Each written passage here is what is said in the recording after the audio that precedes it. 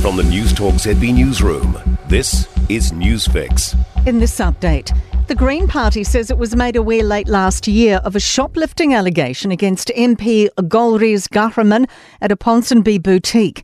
Co-leaders James Shaw and Marama Davidson says Ghahraman is on a planned overseas trip and the store was comfortable waiting to resolve the issue on her return. The co-leaders say a week ago they were advised of allegations of a second incident.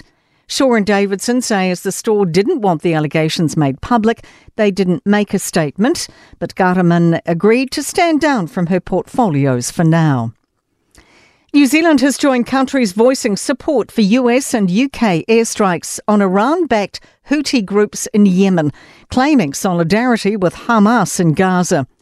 They're in retaliation against more attacks on ships in the Red Sea and Gulf of Aden. Our defence and foreign ministers say the strikes were signalled by multiple clear warnings. Saudi Arabia has urged the US to avoid escalation, and Yemen has warned of dire consequences. US Democratic Congressman Ro Khanna told CNN President Joe Biden should have told Congress before the strikes. So that we can discuss whether this actually could put more American troops at risk. I'm concerned about retaliation in Iraq and whether it could draw us into a Middle East war. And I believe that he did not follow the Constitution. Fire and Emergency is still eliminating hotspots in Titahi Bay from a fire in Porirua that burned for 12 hours overnight. The fire was contained by 11 this morning after burning through about 10 hectares. One helicopter is back assisting crews dampening down areas. A crew will monitor overnight. High winds are forecast tomorrow. Whitireia Park is closed until at least Wednesday with a 3-day rahui in place. And a vehicle fire has closed State Highway 1 north of Kaikoura. Motorists are advised to stay clear. That's news. In sport, Japan's Taro Daniel has knocked out the top seed and is the first man through to the final of the ASB Men's Tennis Classic. Daniel has beaten American Ben Shelton 7-5, 7-6 in their semi.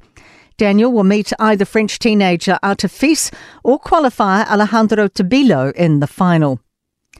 Black Cap skipper Kane Williamson is wary of the threat posed by Pakistan in tonight's T20 series beginning at Eden Park. That's despite the tourists coming off a 3-0 drubbing by Australia in their test series. Williamson says recent history in the shorter format makes Pakistan dangerous. First ball is at 7:10. And Aaron Gate has won the third stage of the New Zealand Cycle Classic from Masterton to Wairarapa to retain the leader's yellow jersey. That's sport. I'm Raylene Ramsey. For more news, listen to Newstalk ZB live on iHeartRadio.